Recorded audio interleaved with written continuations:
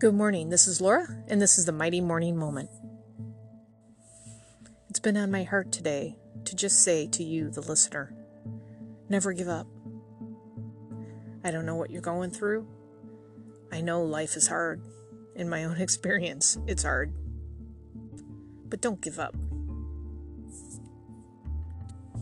The first thing I read this morning, which kind of spurred these thoughts, I read a quote from Muhammad Ali that basically said, "Don't quit, suffer now, for later you can live like a champion." That's pretty stinking powerful, I think. So never give up. Yes, things get bad. Yes, things are hard. But look at it this way. It's developing you into who you are for tomorrow. It develops character. It develops tenacity. It develops strength and integrity. Never give up. In the Bible, there's a scripture verse. It's Jeremiah 29:11 that says, For I know the plans I have for you, declares the Lord.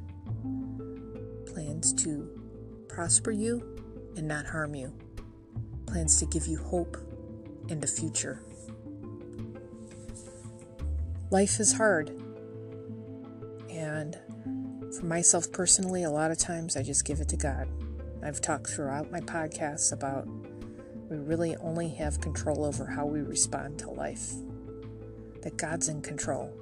And when you hear that scripture verse and know who He is, that He loves us and values us more than we can even imagine, and He wants us to prosper and have hope in the future, it's my hope for you that will be an inspiration and that'll help you keep moving forward. I'd like to pray for whoever is on the end of this podcast, who's listening to this podcast, that just feels like giving up. Let me pray for you right now. Father God, for that person that feels like giving up, I ask for you I lift them up to you, and I ask for you to surround them, to make it known to them that if no one else cares that you do, you always have, you always will. You always want the best for this person. So please show your light to them. Give them comfort and peace in this time of struggle. Surround them with people that are going to lift them up